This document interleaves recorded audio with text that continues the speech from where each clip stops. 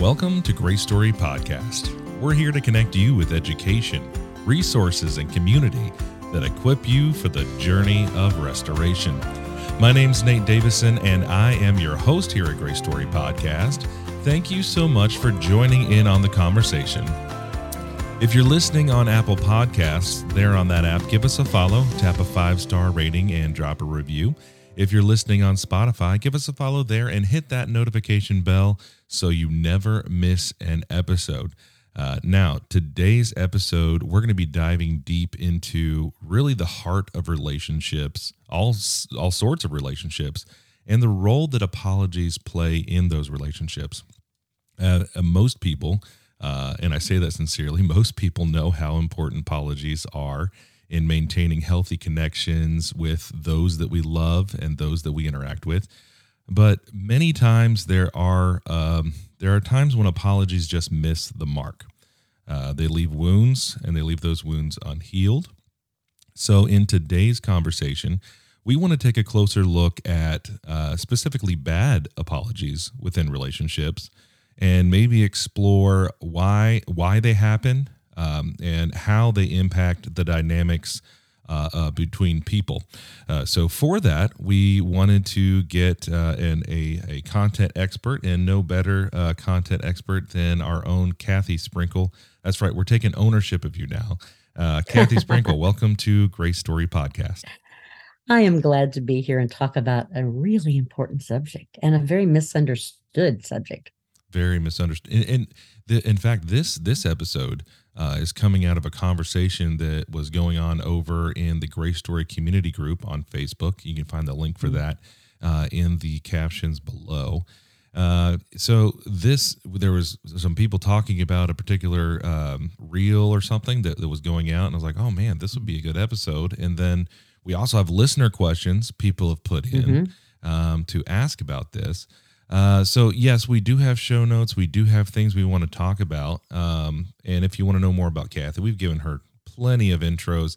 There is a link in the captions below in the show notes to go ahead and see more about her. But she is a licensed counselor, and you deal a lot with individuals on all sorts of levels of, well, there's dysfunction. There's people coming in that maybe haven't had a crisis moment yet, but they recognize, hey, there's more that we can do on communication. You have people the whole gamut, marriage or relationships, families, and let's just start off with how many times is an apology warranted in the relationships or the individuals that you're talking to about their relationships in those moments that you're talking about? In relationships, it's almost constant. It seems like because we're broken people, and we're wounded. I go back and forth on using that term. We are always in need of repair or needing to repair. It's kind of like we're in relationships. You know that from being married yourself. It's like, it's not every single day, but there's a lot of times you hurt your wife, and a lot of times she hurts you or offends, or whatever word we want to use. And so this is something we need to learn because it's a constant in relationships. Yeah, you bring up marriage, and right out of the gate, I can think of times when there's not even intent by either one of us, but out of our own stories, our own past history, the term no child comes through childhood unscathed. Yep. And it's just a particular point of pain. That sometimes you don't even know you're pushing on. Like, whoa, that wasn't a thing in our family. What? I don't even know where you got there. And it can go back and forth. And it's a great thing to talk about intent right out of the chute here, because many times we do hurt people and we don't intend to. That's a reason. It's not an excuse. And the analogy I use many times with my clients is, if I'm handing you a knife to cut a cake we're having a big birthday party, and you say, hey, Kathy, can you hand me that knife? And I trip and I cut you clear down your thigh. You're bleeding all over the place. Or if I say to you, Nate, I never really did like you, and I stab you in the thigh, you're going to bleed. How you feel about me is different, whether it was an intentional or non-intentional, but you're still bleeding. Does that make sense? It does. It does. It does. We want to pretty much dissect the anatomy of a bad apology. Hmm. Look at those characteristics of a poorly executed apology. And it reminds me of one of the Facebook community group questions. We put that out there. And if you want to send questions in, that's a great place to go in there and do it. That's a direct connection to those that make the show. But this listener, a member of the Grace Story community, says this: I'm curious what a bad apology looks like. Maybe start with identifying what makes it bad. Oh, that is so simple and yet not easy. The first part of a bad apology is refusing to accept any responsibility. Mm, I'm going to put it on you. I'm going to say it didn't happen that way. Somebody might, now we're talking bad intentions for a minute. The bad intentions would be not accepting responsibility, gaslighting you and telling you it's all about you instead of what they did. And in the unintentional, it's usually about defining. My clients sometimes will like roll their eyes at me because I make them define everything. Because if I assume I understand what you're saying and I don't, then we're never going to get to an apology, and we're never going to get to a repair. mm. So that's the beginning, is not accepting responsibility and not defining what it is that happened and what you need as a repair. Well, with that, because, and maybe I'm reading in, but Okay. I take it, acknowledge it, take responsibility. If you didn't intend anything, would you Mm-hmm. feel regretful? Is regret, where does regret play in? We'll just throw that over to Uh, you. Great question. I think that first of all, you have to acknowledge that you did hurt the person, even if you didn't. There was pure intent. Well, I've never had pure intent in my life, but most people have had some pure intent. So, but at least acknowledge you. Oh, and you put yourself. It's all about empathy. Put yourself in the person's shoes and think, oh, I didn't intend it, but when I see it through your eyes, I get why you thought that. Let me explain that to you. And explaining is different than excusing. Mm. Does that make sense? Yeah, Yeah. go deeper there, Okay. because I think there's some people that be like, I don't actually want you to explain. I just want, or they don't want to hear it. Let's just move on, or I don't know. Right. Dig deeper there in what you mean. Okay. I think the whole thing is acknowledging that oh, I get it. I get how you came to that conclusion. Would you like me to explain that? I don't want to excuse it. I obviously hurt you. So I don't want to excuse it. I want to explain it so that I don't do it again Mm, and we don't get in this place again. And then it usually goes back to, once again, doing some defining of what hurt, why it hurt. So that then, and if the person that's being offended or hurt can see this as, I get an opportunity to educate this person I love mm. on what it was that they did, so we don't have to go here again. Yeah. So what you're talking about there, I can kind of hear some that may be thinking, boy, wouldn't that be great if the other person had that much self awareness to be, Isn't it? because when you explain the explanation that way, now I'm like, yes, I would like to learn more about your perspective in what this was, Right. and we can go back and forth. So let's go there. What role Okay. does self awareness play in recognizing that you have given or are in the process of giving a bad apology? Self-awareness is everything. For you to, well, there's four things in relationships. The Gottmans, who are like the big couples therapists, say there's four things that are the four horsemen of the apocalypse, they call it, which I think is fun because they're like Hasidic Jews. It's number one, constant criticism, Mm, constant defensiveness, stonewalling, and contempt. And so let's go to the second one. The second one is defensiveness. If my defenses go up the minute someone says, well, you've offended me or you hurt me, and my defenses go up, the lack of self awareness makes it almost impossible to have a decent apology because I'm too worried about defending myself. And, sometimes when I think about defense, I think about people being big and puffy and mean. Sometimes it's being wounded and little and hurt. And I don't want to accept the fact I hurt you. So I'm going to get big and puffy.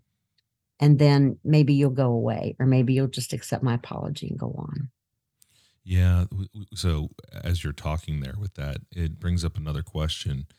The title of this particular episode that we came up with is Mending Fences: How to Navigate Bad Apologies in Relationships. Mm-hmm. And a member of the Grace Story community, I loved this observation because it wasn't just, willy nilly. It was right to the point. Hey, what do you mean by that title? And I loved it.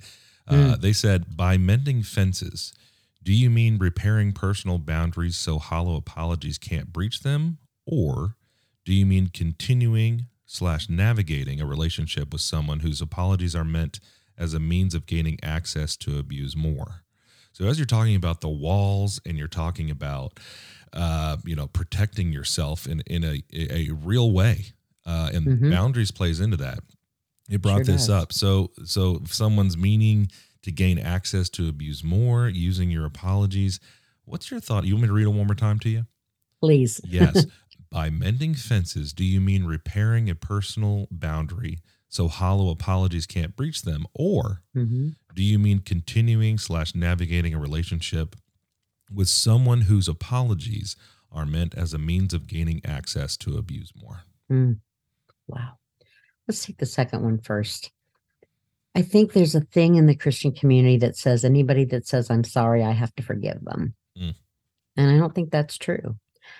One of the things I probably talked about this before in another podcast, but one of the places that God has me right now is to always ask this question: how do I love that person well? And that means, how do I hold them close to my heart? And how do I love them well? How do I love them in a healthy manner? If we quickly accept apologies from people who have proven to be dishonest and abusive, we aren't loving them or ourselves well. We're allowing things that shouldn't be allowed.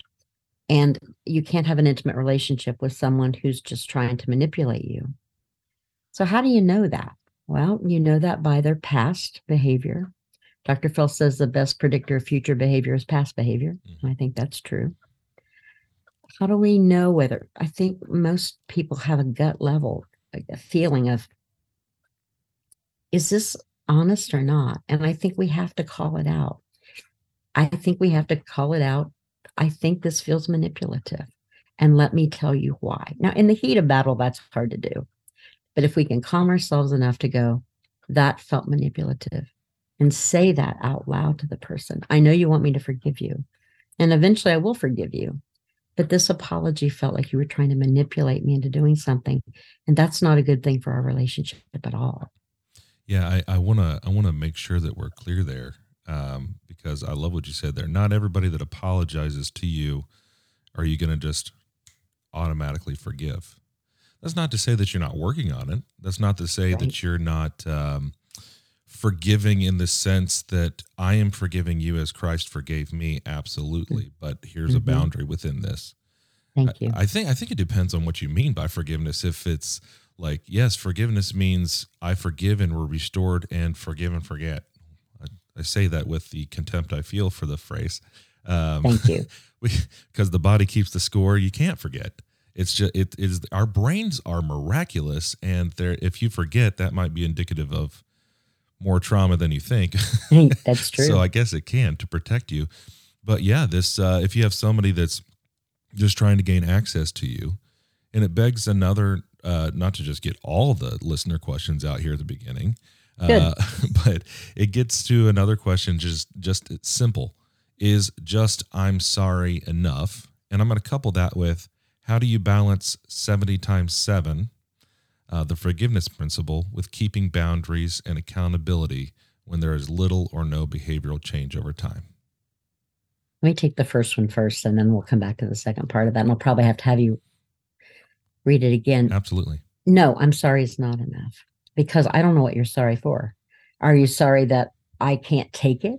Are you sorry that I'm ridiculous? Are you sorry that you got caught? What are you sorry Mm, for? There's three parts to an apology, and we probably get this right away.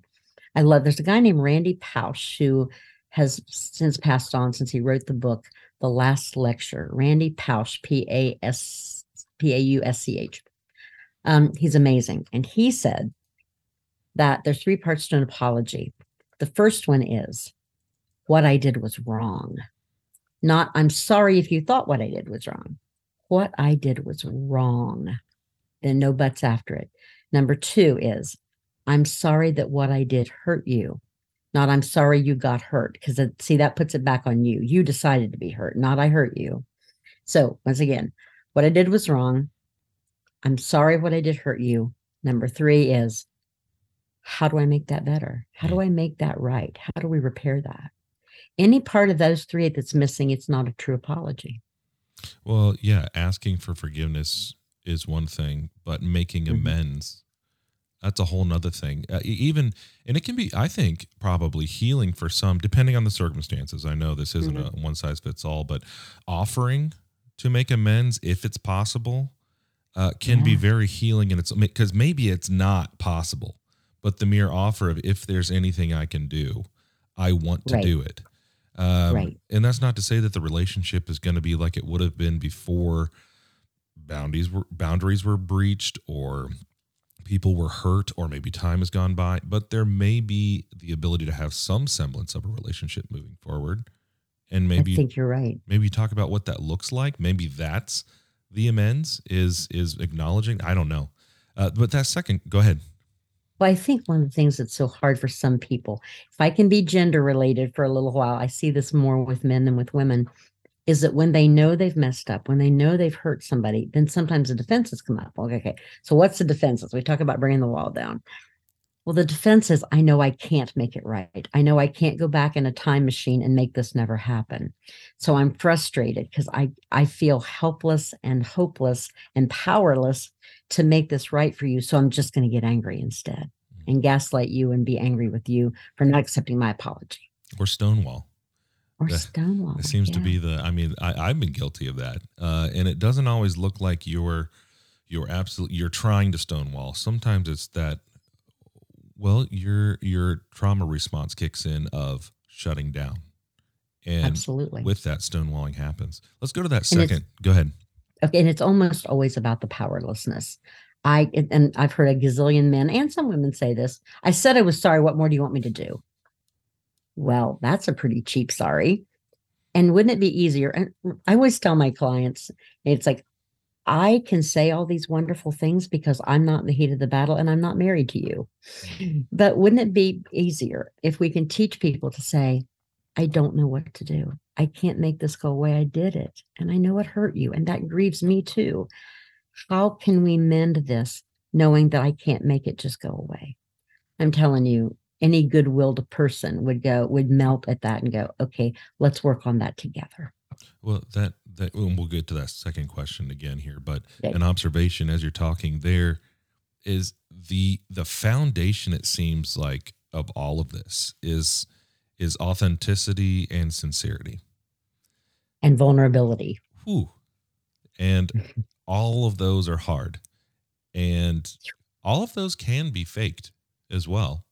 Yeah, it's amazing you can fake authenticity, but we can. Well, sure. If you get really good at masking, yes, you get really good at preserving your own reality at the cost of others. Yes. And now we're getting into a whole nother podcast, but you can fake all that, which now I've just made everyone think, well, now I don't know anything. What is what is apology? How do you, let's ask this question. I have a follow-up question on that. Okay. So the other one, how do you balance 70 times 7 forgiveness principle with keeping boundaries and accountability when there is little or no behavioral change over time? I think that goes along with authenticity, vulnerability, sincerity. Right. Over to you. Right. I'm not sure that forgiveness and boundaries have a lot to do with each other. Always. We can continue to set boundaries. And then when people continue, if they choose to just run past our boundary, then we have to decide, is this a healthy relationship? Is this a relationship I choose to stay in? I can forgive somebody and wish them well and Godspeed. I mean, really forgive them and decide, but I don't want to live in this kind of relationship, and decide to leave it. The whole forgive and forget and all that kind of thing we were talking about earlier, touching on earlier, it seems to somehow indicate that we must stay in relationship with anyone that we've forgiven. No, we don't. I mean, even in the scriptures, Barnabas and Paul went their separate ways. They couldn't agree. And they said, okay, go and be warm, go and be fed, love you. And they didn't work together anymore. I love that the Bible put that in there, so that we know that we can't always salvage every relationship. But that doesn't mean that bitterness has to be a part of it. We can forgive, but say, I don't choose to live like this any longer. Well, yeah, that's a great example, because that was also over other relationships as well, Mm. Yes. other worldviews, other ways of reaching Oh. others for Christ. Mm-hmm. Man, so with that, that's a real life example. Are there other real life examples that you have, maybe of the aftermath of a bad apology, where they maybe did just say that, as the one listener said, "I'm just sorry. That should be Yep. enough." Or, Yeah. hey, 70 times 7, we need to have a hallmark moment at the end of this apology. Or was it all real? What is this apology if we aren't, unified back together in this relationship? Um, It's it's funny. I just thought of a friend of mine. It's a real life example. She's with the Lord now. She really dealt with her stuff. She had an amazingly abusive mother. I mean, mm, she'd be in jail today. Um, and she was a pastor's wife, and she was so abusive to the kids. And her name was Kathy. Also, she really struggled with learning how to forgive. But before she got therapy, what she realized is in every relationship she had, she could help push the person to being really, and not everybody's responsible for their own actions, but she could push people to really lose it because what she learned in her family was, and there are people listening to me that have families like this. Somebody's abusive, everything's going well, and then we're getting in the abuse cycle where things are starting to get bad. You know that he or she's going to blow up. No, they're going to blow up. Oh my gosh, the big blow up happens. But then comes the earth shaking apology. Then comes the oh my gosh love bombing. And so my friend Kathy learned how to do that with people to get the love bombing, because she didn't know how to get the love, the true love, without some sort of the big fight. Once she got into therapy and learned that, it was this amazing thing of like, I don't have to have huge fights with people to prove that they love me. There are people listening that have been in that cycle. They may not have done the cycle, but they've seen the cycle. Stay out of the cycle. The only way to stay out of the cycle and to that mess is to just not play. mm. Yeah, that brings another question. A listener put in, how do you know when it's appropriate to apologize, or if you're over apologizing? Kind of the same vein. You're talking about almost every woman I know, because we're taught that. We're just taught that. Just apologize. It's actually, if I could put a negative spin on that, it's actually disingenuous to apologize when you didn't do anything wrong, just to try to placate somebody, you know. Um, I call it kitty pawing. If you take a couple of little kittens and put them in a room and you draw a big piece of yarn down, the kittens are going to try to keep their paws all over it, right? Which is exhausting. When we continually apologize about things that we didn't do, we're kitty pawing. We're just trying to keep our paws on everything. You cannot have truly intimate give and take relationships if either one of you are kitty pawing all the time. So It it it's just not authentic. let's go to kind of the psychology behind these bad apologies, Okay. and maybe starting with some of the emotional factors that may contribute to bad apologies. Because I mean, I can only imagine when you're sitting in your counseling room, you've got them over on the couch, and for example's sake, you've got one a wife and a husband, and whichever Mm. one is one way and the other is the other, and like you're trying to help both, whereas Right. they're pitted against each other, wanting you to take their side. Whew. So maybe what emotional factors go into the bad apologies on both sides of that, from it's your really experience? it's really funny because there are days when I feel like I need a black and white striped shirt and a whistle. It's like bow. But there's a lot of different things, of course, that make that up. One of the things I see for people that are really bad at apologies is the vulnerability thing I brought up earlier. Is I don't know how to be vulnerable enough to admit that I was wrong and that I hurt you. Many of those kind of people are from really perfectionistic families. Mm, So if I admit that I did something wrong, I'm bad. I'm awful. That then shame comes in. And so most of us will do a lot to protect ourselves from shame. That's why we have to do a lot of negotiating and a lot of defining of what it is. So see, if I keep that wall up, then you can't get through, and then I don't have to admit that I was wrong. And that so perfectionism and a lack of self-worth go hand in hand with each other. Because if I'm not perfect, what am I? It seems like there may be some, um, let's just use Christendom as a whole, the church body, Mm-hmm. where there, I mean, where there's songs about, such a worm as I. So there's self worth there, which, we need to know our place in certain aspects, of course. So all the caveats Surely. there, all the Right. theological caveats, but then also, we're trying to follow after Christ and be perfect as he is, and his Mm-hmm. our heavenly Father is perfect. But we're falling short. Um, so let me ask you this and hand you this live grenade. Uh, what, how may being in a faith community, with all of its nuances, how may that contribute? How may something like that contribute to bad apologies?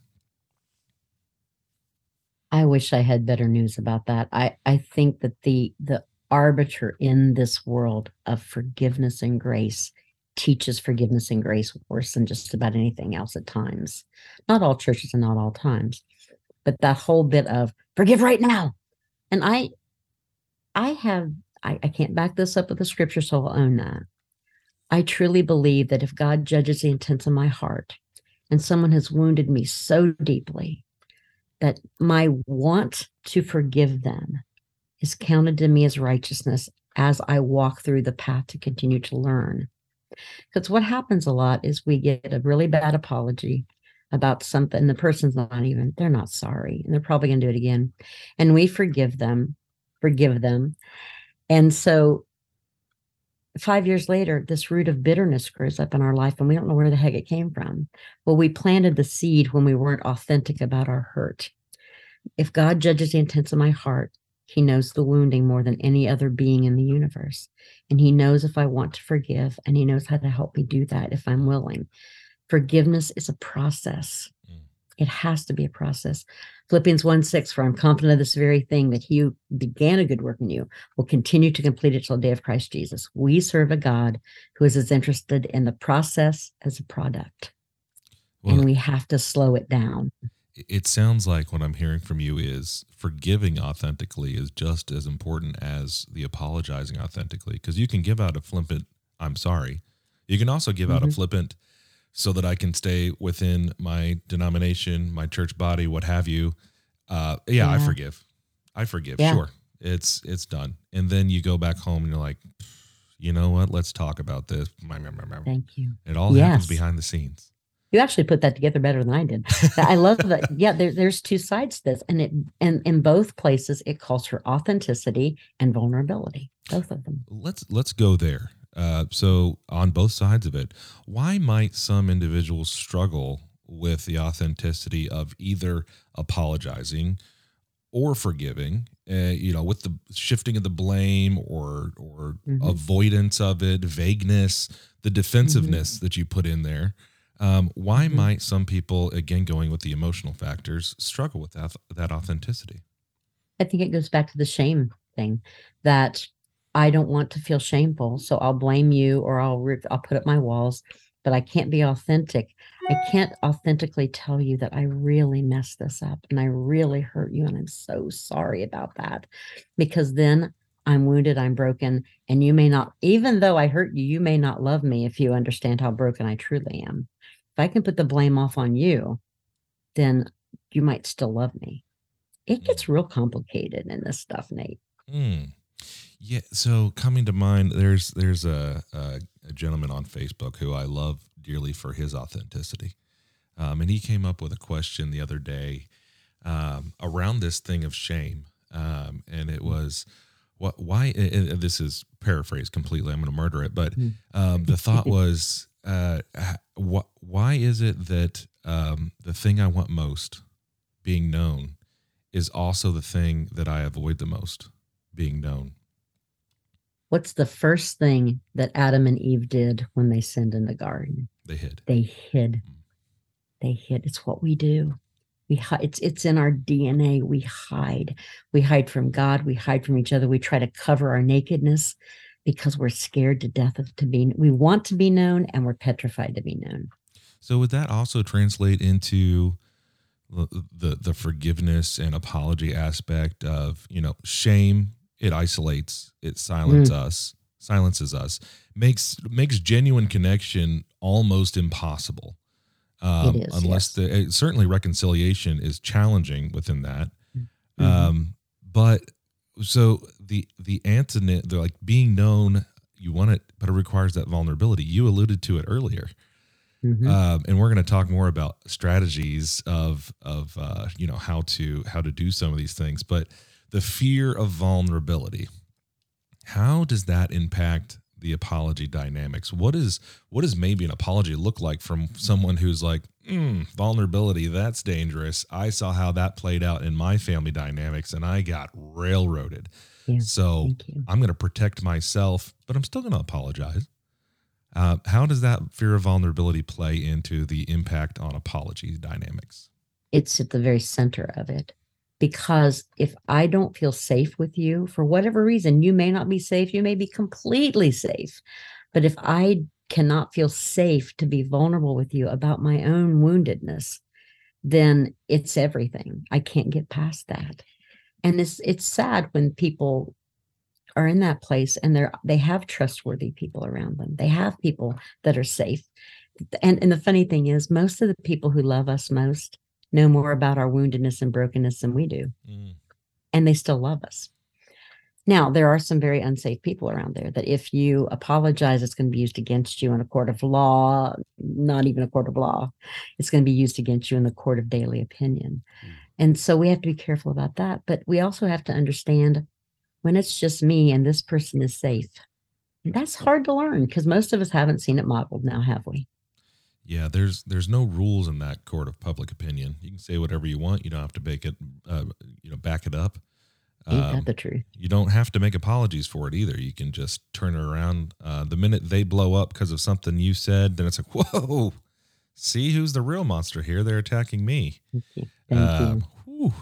So with that, I want to before we jump into some of those apology strategies and maybe really breaking down once again an effective apology. Right. Let's go a little bit more with the past experiences shaping apologies. How you learn how to apologize, what people have done in the past. How do past experiences shape your approach to apologizing, and how maybe can you be aware of that if it needs to change? Well, certainly if you didn't see it in your family. I mean, that's huge. I often laugh and say, Freud was pretty crazy, but that whole thing about what happens in our immediate family and our family of origin, that paints it for us. We can change that painting, but we have to acknowledge it first. I think we see it in our culture all the time. There's an old TV show I used to watch all the time called The West Wing, and it was on a long time. It was a really good show. I noticed about the third season in that no one in that show ever apologized, no matter what. And I started really watching for it. And I'm seeing it more and more in other TV shows and in media. Obviously, in our social media, there's no such thing as an apology. It's I said it, that's what I think, that's what I feel. You got to deal with it no matter how offensive it is.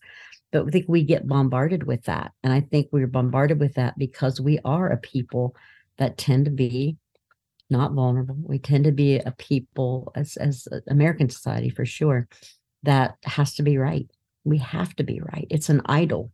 We have to be right. Well, we are right. What are you talking That's about? What right. do you mean we That's have to right. be Of right? We course we are are. right. Right. Right. So that really bleeds into every part of an apology, of that whole thing of if I'm vulnerable, then what will you do with that? And I think as a culture, we see vulnerability and weakness as the same thing, and they're not at all. They're not even first cousins, but we've put them in this category together. If I'm vulnerable, then that says I'm weak, and nobody likes weak people because men see that as being, they got to be puffy, and women see vulnerability sometimes as being needy, and neither one of those things are true. Yeah, the way when you bring in the cultural aspect of it, Mhm. a lot of times, there's things going on in the world right now where appropriately we should respond with overwhelming force, and we should not be seen as weak. There are times when that's appropriate, but Mhm. what I hear you saying is in your living room, Thank overwhelming you. force is probably not the tool to Mhm. use. Even Mhm. speaking softly or walking softly and carrying a big stick is probably still not the strategy to use within a close relationship. Um, One of the things I just put together that you said is that authenticity and vulnerability have to go together, because I can be vulnerable, air quotes, in a way that makes you want to save me. mm, So you've offended me horribly, you've hurt me deeply, and you come and you are so vulnerable and you're so, oh my goodness, I'm such a, I'm so awful, why do I do that to you? And then self-deprecation, yeah. especially, yes, and then most women especially will go down and pick you up and become the rescuer, and suddenly how I was wounded has nothing to do with anything anymore. Men do this too. It goes both ways. Yeah, But but see, the whole thing is we want mutual relationships. We don't want to be one up or one down. good. Well, sometimes we do want to be one up, but yeah. But if I go way down, then a good person's going to come and pick me up. And that's how people get manipulated in bad apologies. Hmm. One of many ways. So let's talk about, and I think by looking at what constitutes a heartfelt and effective apology, by Mhm. looking at what it is, then you will be able to see what it's not. It's like being in a healthy relationship. You're able to look out to someone like, wow, you're going through a lot. And that is, I am to myself saying, I'm grateful I'm not in that situation. Yeah. Because what this is your reality. Thank God for my reality. So Hmm. let's look at what an effective, we've alluded to parts of it, the Okay. effective apology, but from the top for Apology 101, with everyone out there, all the listeners sitting down with their fill in the blank papers. Um, what from Kathy constitutes from top to bottom an effective, heartfelt apology? Well, let's unpack Randy Pausch's three things, and we can unpack it a lot. And I'm putting this together. I'm a good extrovert, so I'm putting this together as we're talking. Is like the first thing is what I did was wrong. That is vulnerability. I'm saying I'm not perfect. I'm saying that I have the ability to hurt people and I'm wounded. So I made a bad mistake, either intentionally or unintentionally, to harm you. And I was wrong. Number two, I'm sorry what I did hurt you. That has some authenticity to it. That's like, wow, I I hurt you. And I meant to, I didn't mean to. I was angry. I said things I shouldn't have said, but it hurt you. And that I'm sorry about that. And then number three is how do I make it right? That's about repair. So we've got vulnerability, we've got repair, and what was the second one there? I lost it there. Expressing regret. Yeah, yes, expressing the regret. And that has to do with just being open and understanding where I am. So those are the places to start. I think it's once again in life, things are simple, they're not easy. But that's a pretty simple thing to follow. I was wrong, but I did hurt you. How do I make it right? If you can get all that done, then you're well on your way to a repair.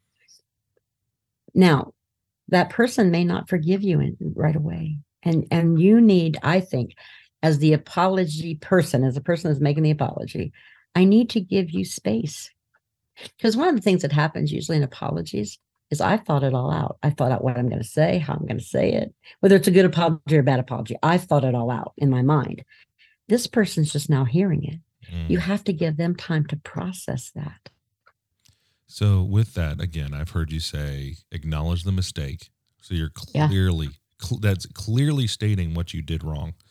right. Not I'm With sorry. no buts. There Yeah. can't be any buts in it. Ooh, there can be No buts. some ands, And yes, and but yeah, that you're going to shut down the conversation there. Expressing regret and right. fixing the mistake. So with that first one, one of my observations there is acknowledging the mistake and that I can make mistakes puts you from Yes. whatever position right here. You're right in the Right. same. Expressing Absolutely. regret does the same thing, but opens you up to that vulnerability. Mm-hmm. And also, I hear the fixing the mistake now puts action to it, where I'm going to show you my authenticity. Yes. So I'm putting myself in the same position. I'm opening myself up to you with vulnerability, and I'm going to show you that I'm authentic. And that all Right. takes time. And I know I've said this many times in my office is that um, the husband will really, say an authentic apology. And I'll say, what do you need from him? And many times, because this is new, she'll say, I don't know. Mm, And my saying for that is, it's okay for you to not know. It's not okay for you to continue to not know mm, because you're asking him to shoot at a moving target. So one of the things that then, if you're the one that received the apology, is you need to figure out and you don't have to do it right that moment because remember, this is new information for you. What do I need?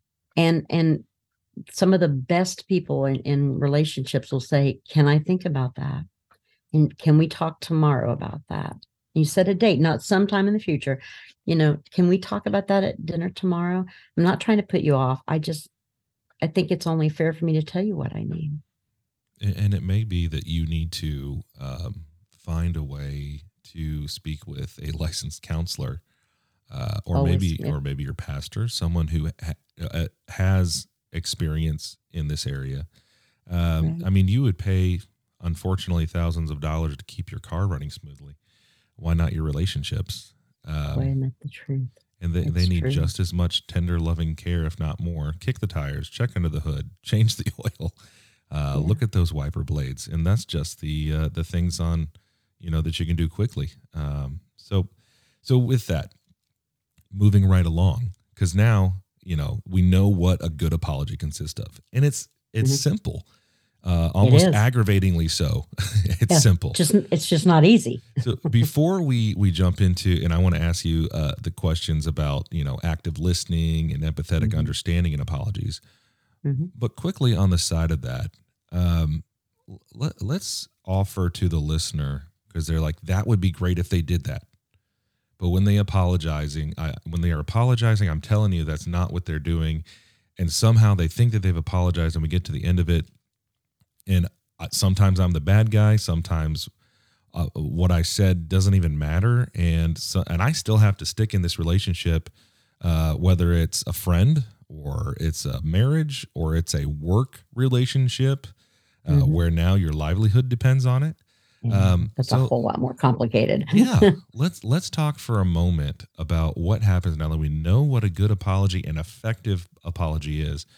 What do we do when we don't get that? Of course, that depends on the relationship. If this is a committed relationship and this happens consistently, you got to get some help. You got to get a third party, a pastor, a therapist, whatever. Because what happens in my office is everybody puts on their best, show the first session. By the second and third session, and I'm really good at getting people to argue. It's part of what we do. What a Because talent. Wow. it is, I tell you. My mother would say I had that talent growing up. But I can get people to argue, and then we see what's really going on. And then that's when the third party can say, do you see that when you say that, he just shuts down? You may even be right. But when you move forward in your chair and you raise your voice, he goes, and we're done. Can I help teach you another way to do that? Mm, Can you see that when you raise your voice, she gets little? I have women who they get clear into the chair. Like, I want to crawl under it. mm, Did you see her body language when you did that? Can I teach you a different way to go about that? When you say you're sorry and you have that angry tone, anytime someone says they're sorry and there's an angry tone, it is not an apology. It's a shut up. I'm sorry. How do you want me to change that? I did it. So now what?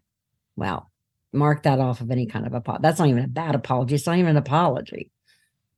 So we have to figure out what to do because of that relationship.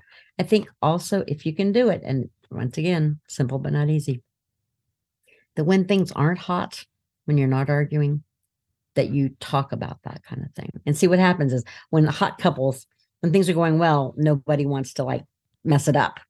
But that's the time to talk about the hard things. When people's adrenaline is lower, when their cortisol is lower. And like, last week when we had that argument, you said this and this and this. Can you hear it from my point of view that felt like you just wanted me to shut up? Help me understand. We need to invite people when we want to like educate them, invite them. Help me understand what was going on with you then. And then we can help. If we're better at apologizing than they are, then we can help in a very non-condescending way, teach them what we need. Most times, and I'm not just trying to push therapy, but most times when it's the Gottmans call it perpetual conflict, when there's something you keep coming back to time and time again, money, or, how much she plays golf or how much she talks on the phone. When it's a perpetual conflict, you usually need outside help to deal with that. So let's put a pin in the work side, because I do have a specific question from a listener about a Christian workplace scenario. Mm-hmm. But I wanna keep going down that road of, but what if? Because now there are some that have done everything you've said, and they've gotten to that point where, oh wait, now we're at a point where he or she seems to only respond whenever we're about to just put up the ultimate barrier in the relationship.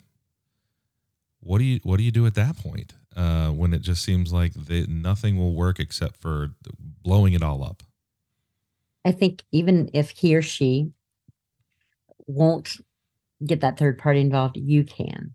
So what you can do is find out, what is it that I'm doing that might be adding to this? We're not kitty pawing. Remember, we're not trying to make everything okay, but what is my piece of it?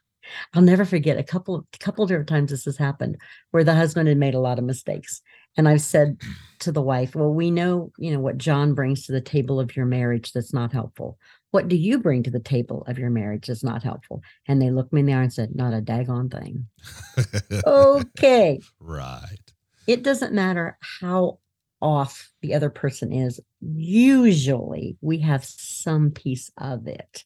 And so one of the things to do is check your own heart, figure out, what am I doing that's not helping? And that's the first place. And eventually you have to decide, if he or she won't get into counseling, won't see the pastor, won't own anything, you have to decide if you're willing to live like that. I'm not pro divorce. I'm not pro, because you can separate for a while too, if that helps. And we use therapeutic separation a lot, and that's a very highly negotiated separation. That's not the first step toward divorce; it's the first step toward healing. If you see a therapist and ask about that, if the other partner just won't even meet you a quarter of the way, let alone halfway, and if that all fails, you have to decide two things: do I want to live like this? And if I have children, do I want them to live like this?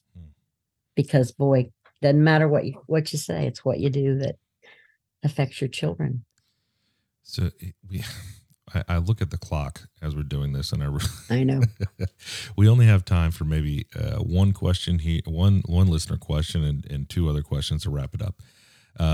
So I'll read that question to you, and then we'll go to one more and then final thoughts. This person writes in, they say, I'd like some advice on a Christian workplace scenario. I had several higher up employees attack my character in a meeting. It was unprofessional and unkind. I followed up with them asking hard questions to understand the situation. In the end, I received a half-hearted apology that was worded, quote, if I've hurt you in any way, and it wasn't sincere. It was a way to move on. I am struggling with these people internally. I don't trust or respect these individuals.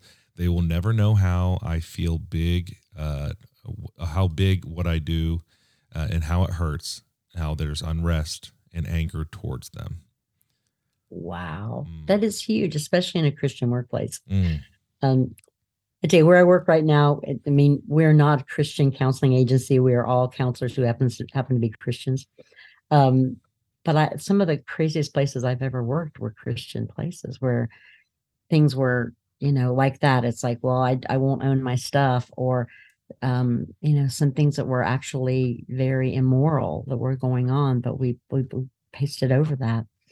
The only thing that this person can do is she might try one more time. She was definitely told inadvertently to shut up. And then that person, there's really nothing they can do other than distance themselves as much as they can from those people because they're not safe. Be a diligent worker, do what you can do, but don't trust them with your heart because they've shown that they can't be trusted with your heart. Figure out how to forgive the offense for your own sake, not for theirs, because they're not sorry. And decide whether or not that's a place that you can stay. You may have to stay there because you have to have that job. But you have to somehow reorder how you deal with people that are not safe. We can't make them safe. They can only make themselves safe to us. But we have to figure out how we're going to renegotiate those relationships to keep our own self safe. And there are great resources on how to deal with difficult people because that happens every single day. Yep. I dare say I've been that difficult person a time or two. So have I.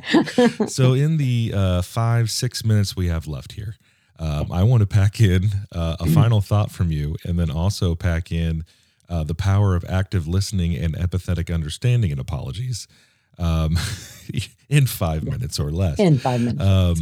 Because I wanted to get to, building emotional intelligence, fostering a culture of forgiveness, all these things, but we just don't have the time. We don't have the time, which means we're going to have you back one more time. So with this, let's look quickly at the power of active listening and empathetic understanding, which we've kind of broached, and then I'll lead you into a final thought. What is that? The power of active listening. First of all, what is active listening?